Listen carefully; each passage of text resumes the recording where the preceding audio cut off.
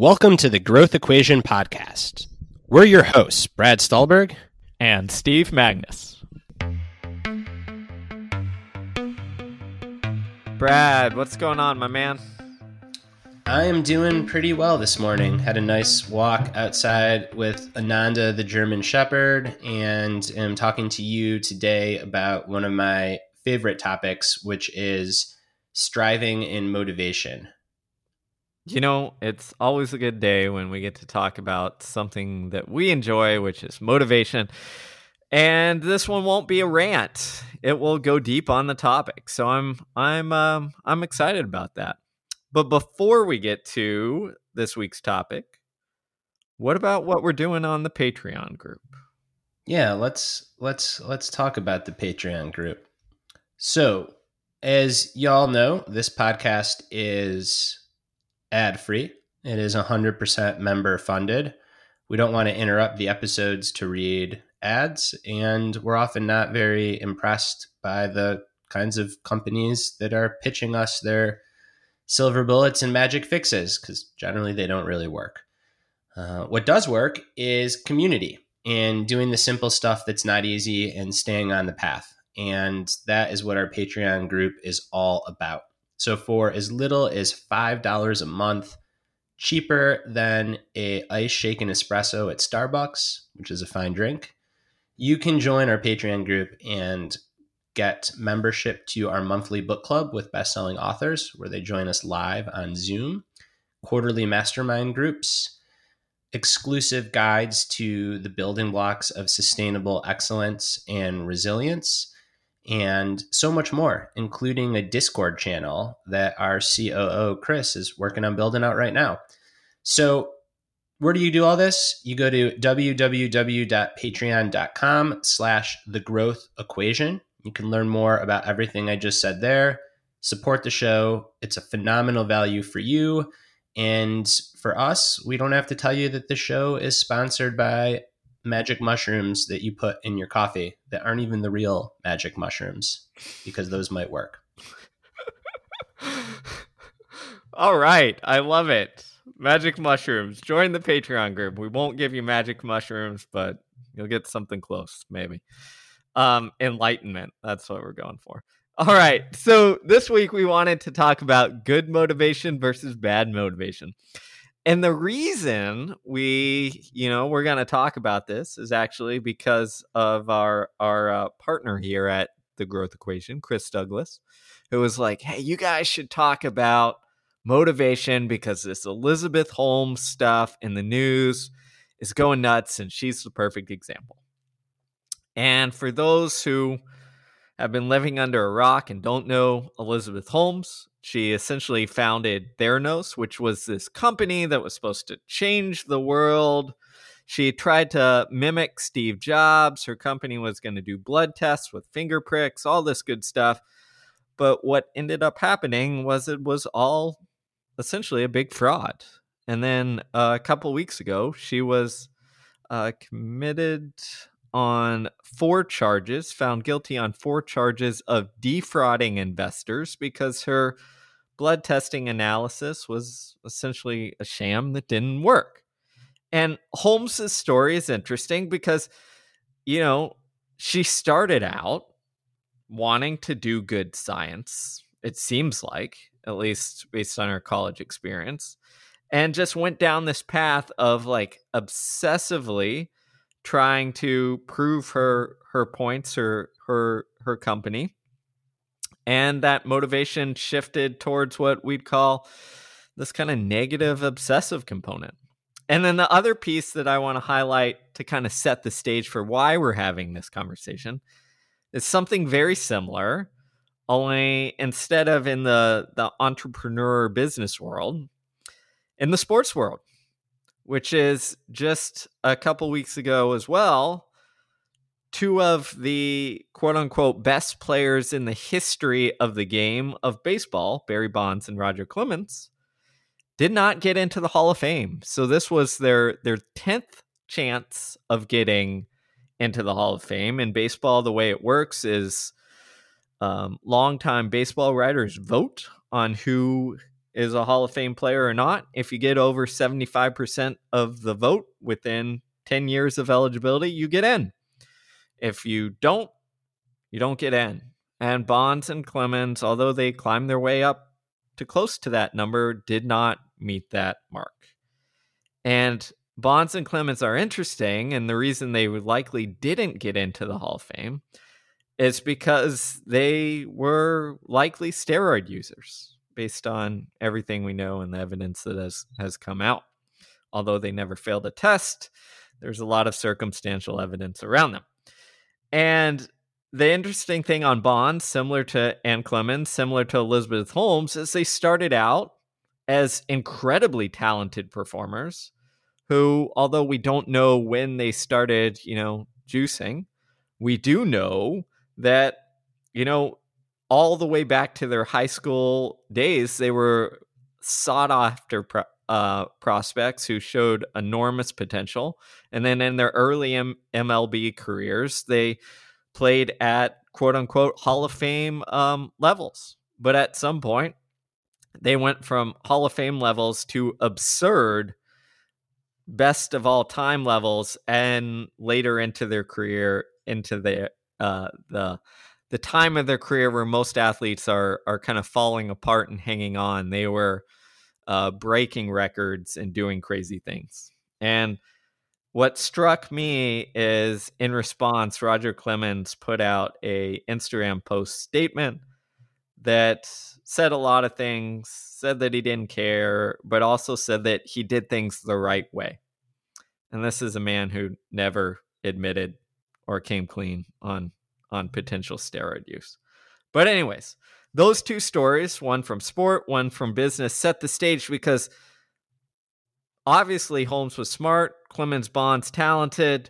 They were all motivated to perform at a high level, but their motivation turned into obsession and pushed them to not be satisfied with, hey, I'm great, but to go over to the dark side and cheat, defraud, all of that good stuff. All right. Let's make this really simple for listeners. Good motivation and bad motivation. Good motivation has a texture of lightness and curiosity and expansiveness, and you're doing something because of an inner drive that helps you enjoy that thing. And while you may care about the results, you genuinely like doing the thing. Bad motivation. You want the external validation, the self-worth, the cookie, the medal, the IPO that represents in your mind that you've quote unquote made it. Two extremes.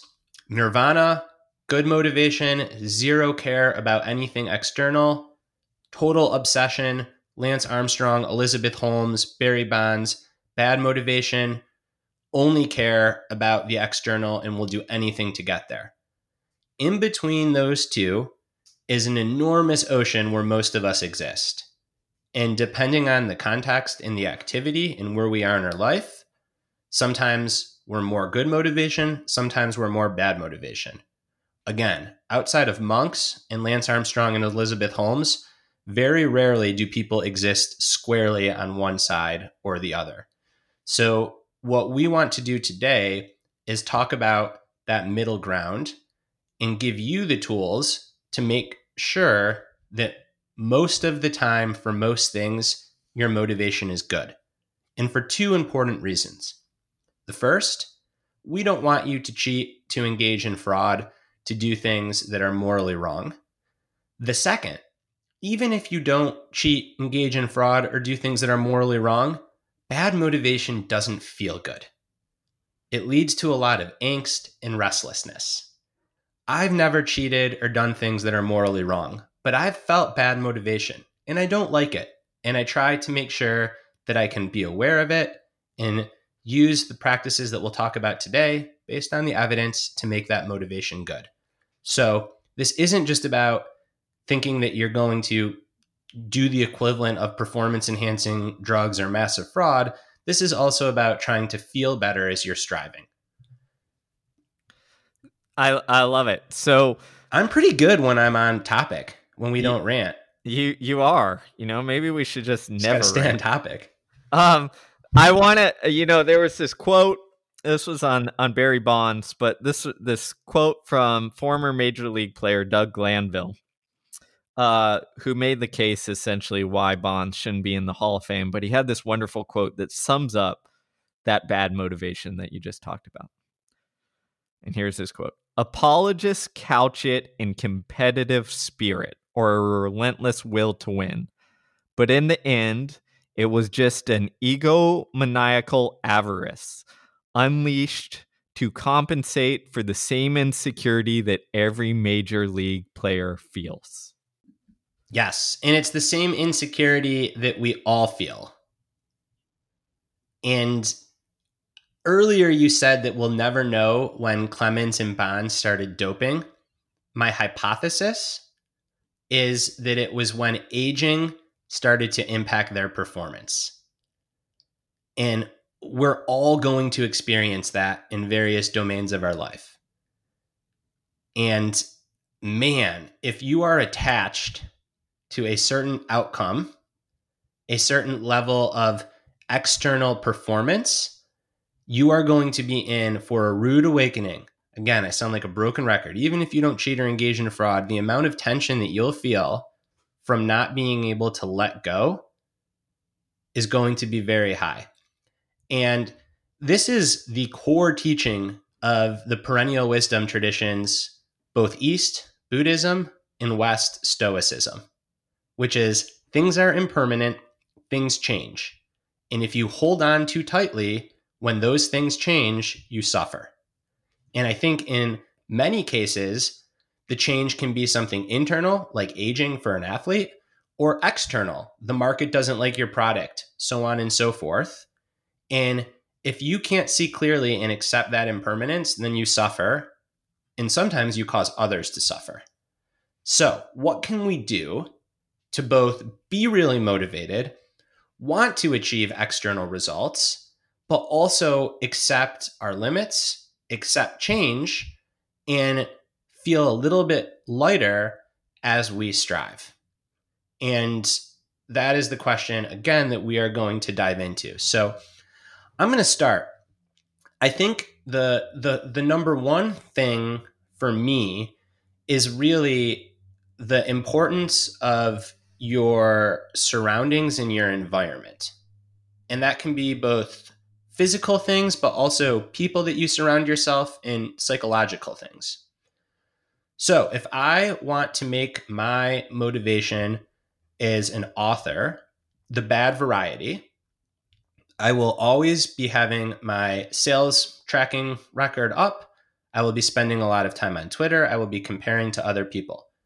And even if I do all the mindfulness meditation practice and letting go, I will still likely struggle with a lot of bad motivation because I am in a candy shop. And when you're in a candy shop, it's hard not to eat candy. Whereas if you can try to create an environment where the main focus is the work itself, then that primes you for the good motivation. I thought that the author Johan Harari said this really well recently on a podcast about his new book on focus, that said that in many cases, the world is like pouring itching cream all over you all the time, that itching cream being to check and compare, and then saying, oh, go meditate for 10 minutes and you'll be at peace. No, you need to get rid of the itching cream. So I think a big important practice here is to identify these proverbial itching creams in our own lives that we pour on ourselves, that we become addicted to, that all push us in that direction of comparison with prior versions of ourselves, with other people, with some kind of ranking, and try to make that a smaller part of our time and energy, and a bigger part being the work itself. I'm always so much happier when I'm just reading books, writing, and coaching than when I'm promoting a book, spending time on social media, having sales calls, so on and so forth. Yeah, no, I think you're spot on there. One of the ways I would, you mentioned surrounding yourself. I think your environment pushes and pulls you in directions that you're not aware of. And I think who you surround yourself matters a whole lot more than we give it credit for, because like those voices become your comparison point. They become your inner narrative. And when I say who we surround ourselves, I'm not just talking about, you know, your friends, your family, your coworkers, but also like the voices we kind of lit in on social media or by what we watch or news we consume, all that stuff. Like, I like to think of it as, you know, I'm giving a little bit of power and attention to whoever I let in my mind. And if I let in, you know, enough people who shout this thing, then my mind's going to think like, oh, this is good. Even if I know rationally it might not be. So being very aware. The other thing that I think you pointed out that is incredibly important is we're all human beings. Like, we're all gonna succumb to these like status or comparison games. It's just part of being human. It's part of, you know, the suffering of life. I think the key is, especially when it comes to motivation, is not resisting that necessarily, but setting your life up so that you can manage it as best you can, and then diversify your sources of meaning or your sources or different games that you play so that you aren't intertwined, cemented, whatever, on one single source of meaning or one game that you play. So the way I like to think of this is you can love something, but you shouldn't marry it. Unless it's your partner. Yeah, unless it's your partner. That's obvious. In which case, it depends. Yeah. But I like thinking of this in like sports or your pursuits, because think of it as if you're Barry Bonds pursuing baseball. You should absolutely, you know, if you love the game, that's fantastic. But if the game is all you have, then any threat to your ability to play that game, any threat to your self-worth tied to that game, makes you incredibly vulnerable. And when we're humans under threat, what do? We survive. So you mentioned like aging. Aging is a threat to being able to perform at something, let's say you're married to. If it's that important playing that game and your performance is declining and your self-worth is going with it, like you get desperate and you do things like, oh, what can I do to maintain this? If instead you've diversified your sources of meaning or the different games you're playing, and you sit there and say, you know what, my performance is going in the wrong direction, but maybe even in this area of game, I'm going to increase like my mentorship of players or my being a player coach, you know, while I'm going through this to help the next generation, help my teammates do better. And then outside of, you know, your sport or your pursuit, like having other sources of meaning or self-worth, maybe as a family man or pursuing different hobbies or volunteering or for a cause that has deep, you know, importance or meaning towards you, like something else in your life that allows you to become a little more robust, just in case you live, you know, the main thing gets threatened or pushes you towards this threat uncertainty state. Mm-hmm. And it doesn't necessarily mean to be like balanced, because it's something that we wrote about in the Passion Paradox, that balance is often an illusion for highly motivated people. But it does mean to have, if not balance in your activities, some balance in your identity. And those are very different things. So another way to think about this is the value of having some kind of spiritual grounding or philosophy of life or set of core values that, regardless of what finite game you're playing, so a game where there's a winner and a loser and you're trying to be the best, it's situated in some kind of infinite game.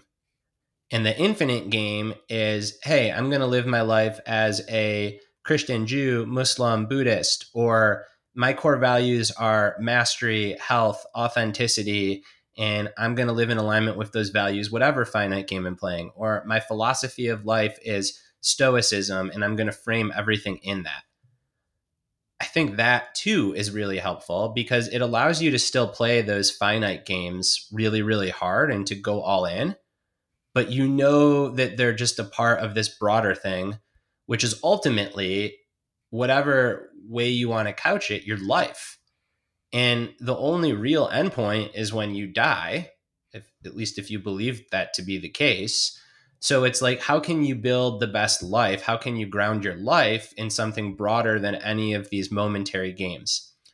And then instead of becoming 100%, maybe the momentary games become 95%. And it still hurts and it still sucks when things don't go your way, but you have that 5% to hold on to that prevents it from sucking for too long, prevents you from cheating, other immoral behaviors, so on and so forth. So I do think it is so important to have space between the thing and you. And if you find that space through diversifying what you do a bit, that's great. If you find that space through situating the thing in some broader philosophy of life, that's great too. The thing just can't be the only thing. If you are Barry Bonds' home run hitter, that is a problem. If you are Barry Bonds the stoic, or Barry Bonds the person that values mastery, it gives you a lot more flexibility when the home runs aren't accumulating at the pace that you want them to. Yeah, it really is. When it comes to identity, it's like balancing out this security that you feel comfortable in understanding who you are and you have this cohesive story, but also complementing that with flexibility, meaning you have the space to pivot, to go different directions. You're not locked in, you're not cemented. And what you're trying to do in life is create that security plus flexibility so that you can navigate, the challenges that life might present to you. Because so much of this is pretty simple. We have these deep needs to feel competent, to have some self-worth, to have a coherent story from beginning to end, to have that cohesiveness in our sense of self. And life's kind of challenges present threats to those things, and your job or your goal is to make sure that you can kind of resist those or handle those challenges. And often what happens is we double down, and to deal with that uncertainty or those threats, we double down and cement, where instead we should get this security, but also this flexibility to move and shift as we need to. Yeah. So we've got environment, and is your environment promoting good motivation or bad motivation? We've got diversifying your sense of identity a bit, and we've got separating the finite game, the thing that you're trying really hard to win and lose in, from the infinite game, which is like this broader thing that is basically your life, and not having those two fuse so tightly that they're inseparable. What else comes to mind, Steve, for you in terms of how to keep motivation tilted towards the good side? I think on a smaller scale, it's being very aware of what you give attention and value to. Because like those things will slowly shift your motivation over time. Yeah, it's a very like behavioralist approach, which is like, don't try to think or feel yourself into good motivation. Just start acting the way that someone with good motivation would act, and then the thinking and feeling will follow. Yeah, exactly. And I think, I think this topic is very tricky. And I think what often happens is just like, Barry Bonds or Elizabeth Holmes. No one sets out to cheat or do things, quote unquote, the wrong way, but it's these like subtle pulls over time, where that bad motivation kind of takes control and slowly takes over. And then before you know it, you look up and you're just like, holy crap, I'm cheating, or whatever it is. So, like, to me, how do we deal with that? Well, you've got to set your life up so that you have these kind of reminders or roadblocks or whatever to keep you in check. And we talked a little bit about that in environment. We talked about that a little in creating space, but to me, it's checking in every once in a while and being like, okay, what am I giving my attention and value to? And I'll give the writer example. If I'm constantly checking my sales report or my Amazon rank or whatever have you, if that's not, for a very short period of time, maybe around launch week, that's a big problem, right? Maybe not, it can be a big problem. That should be a sign that you're starting to shift motivation because your attention is going in this direction all the time. If you're constantly checking or comparing on Twitter or checking your stats or your sales rank or whatever have you, like if you're giving things that are entirely outcome externally focused attention all the time, that should be a red flag that, hey, I need to realign and step back instead of like keeping, going down this path. Yep. And that is like channeling your awareness of what you're doing with then the behavior to help correct the underlying feeling or underlying sense of motivation of striving. And that goes all the way back to one of the big principles of Buddhism, which is this notion of right effort, which is basically, in layperson's terms, applying energy and drive towards wholesome states and not applying energy and drive towards unwholesome states. It's that simple. So, what in the Buddhist time they might call a wholesome state or an unwholesome state, we're calling good motivation or bad motivation. And you can have energy behind both of those things. It's totally human and normal too.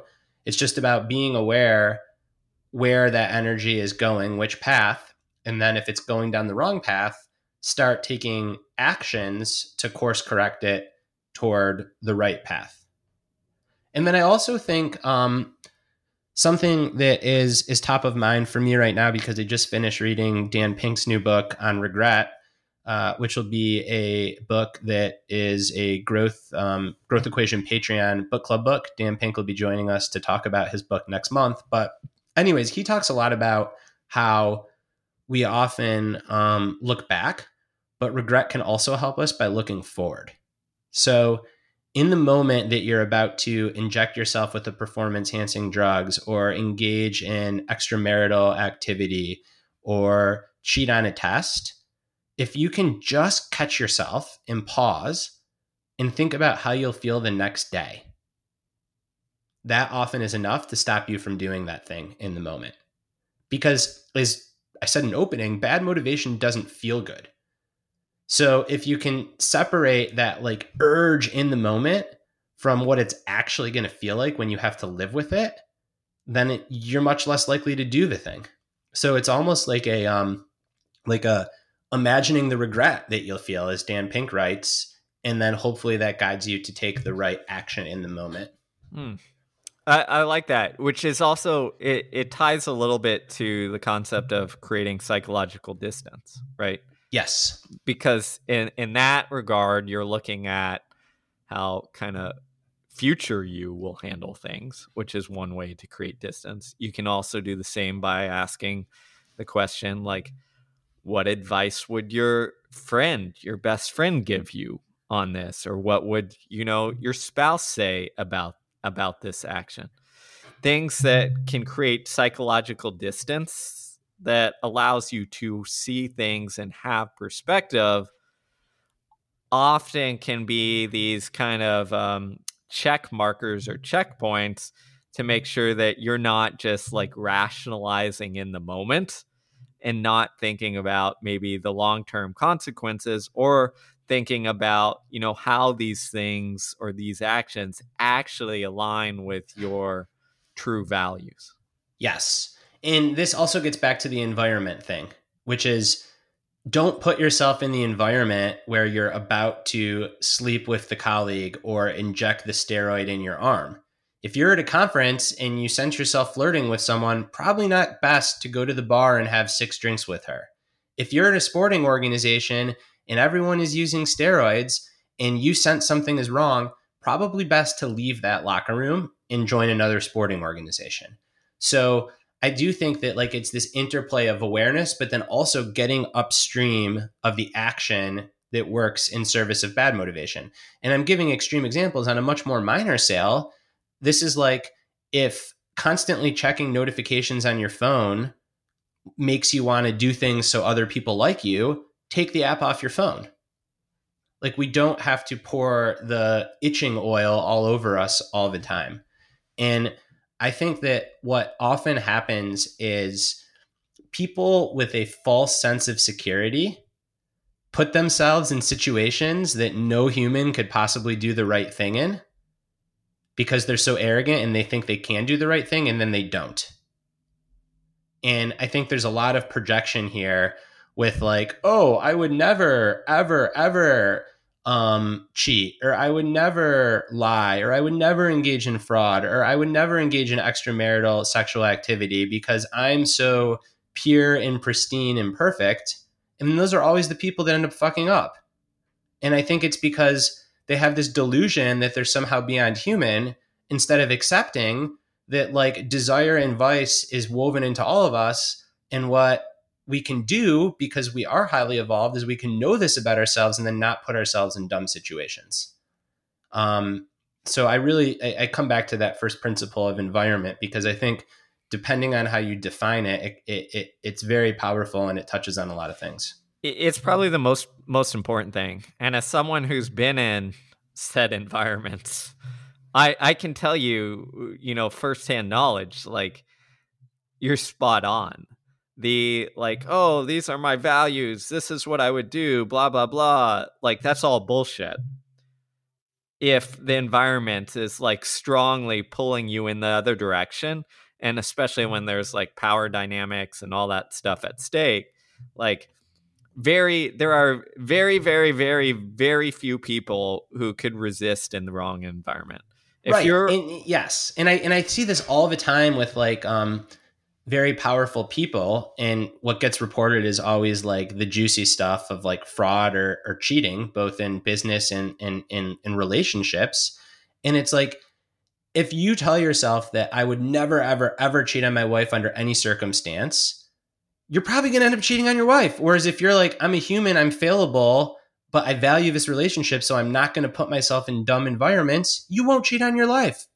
But I feel like people need to have like this righteousness of being above bad motivation in all cases, and then they get bitten in the ass by it, instead of recognizing like one's own fallibility and then not going down that road. It's like, could I go down the road of fraud and book sales? Absolutely. And I know that about myself, so I don't put myself in environments where that would ever happen. Whereas if I said, oh, I would never do that because I'm higher than thou, then that actually increases the chances that you would do it.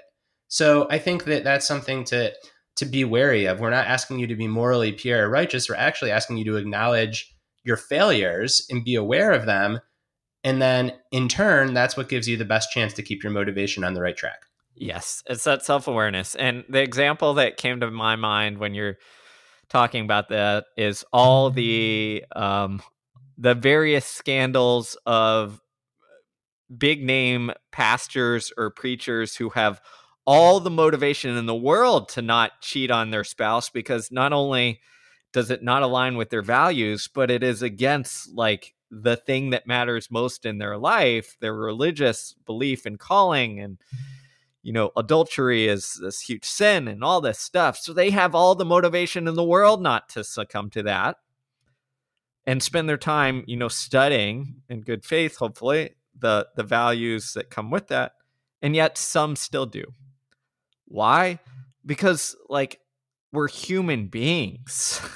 And that's not to excuse the actions at all, but it's to remind you that if you sit here and be like, no, I'm this morally pure person, or I would never do this, all you're doing is setting yourself up for failure.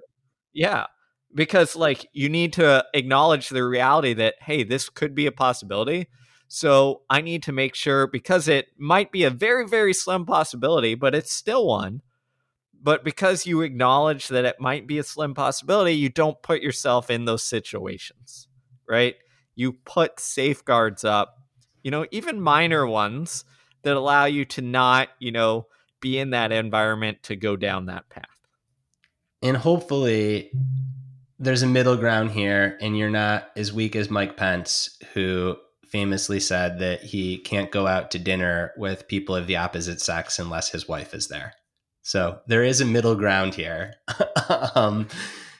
But, hell, maybe for Mike Pence, that's the strategy that he needs. And if it is, very rarely will I say something good about Mike Pence. I'm not sure how he got to that position, but at least he knows himself.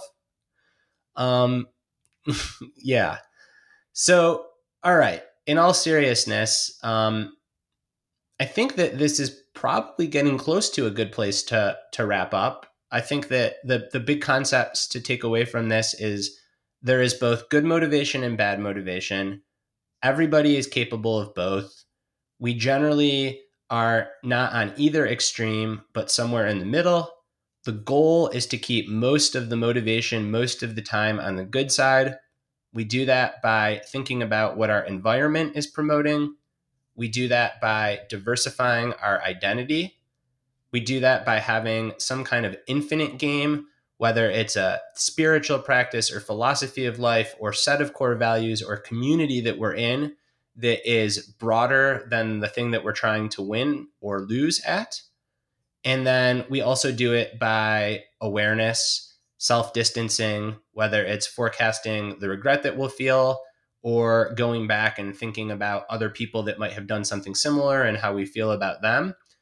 And ultimately, this all comes back to realizing our own fallibilities as humans, not running away from that, not pretending it's not there. And once we realize it, then we're empowered to design our lives and our environment to foster the good motivation. And whether that means taking your dashboard off your phone so you're not seeing your sales report every day, or whether that means changing the organization that you're in because the culture in the locker room is going in the wrong direction, or something in between, that's what that's all about. I think you're spot on. So hopefully, listeners, you enjoyed this dive into good motivation versus bad motivation. We write about it a lot in terms of motivation, passion, all those good things. We hit the point where we started to go down the Mike Pence rant, but Brad pulled out of it because, he's got the self-awareness this week. If you enjoy our work, please share it. If you really enjoy it, join the Patreon group. Yeah, we promise we'll provide a lot of value. You'll get to listen to authors. You'll get to hear, Dan Pink on his latest book on regret. So join the club and let's keep the good motivation going and minimize the bad motivation as best we can. And you know what? We're going to do one last thing here. It's off script, but there is no script, so it's all off script. We're going to make Chris Douglas, the COO of the Growth EQ, very happy. So y'all know we've got 2 books, The Practice of Groundedness and Peak Performance. Y'all might know that Steve's got a book coming out in June all about toughness. Some of you probably don't know that there's another book. It's called The Passion Paradox. It came out almost 3 years ago, and it's done fine, but it hasn't done as well as the other books. And there's many hypotheses for that. One is the title. Who wants to read about a paradox? Are we talking about passion, love? Are we talking about passion, religion? What the hell are we talking about? So we didn't title that book great, but it's a good book. It's Chris's favorite book. And guess what it wrestles with? Good motivation versus bad motivation. The reason we're not calling this podcast that you just listened to The Passion Paradox is because we have a data point that apparently that's not very interesting. But if you're interested in good motivation versus bad motivation and you haven't yet, The Passion Paradox is a tight book. It's only like 170 pages, and it is a deep dive on this topic. We predicted that Barry Bonds wouldn't be in the Hall of Fame. We talked about Elizabeth Holmes fraud. It's all in there. So you don't have to read it for us. We're probably never going to earn our advance back on that book, but Chris wants you to read it. So read it for Chris, and you can call him up and discuss it with him on the Patreon Discord.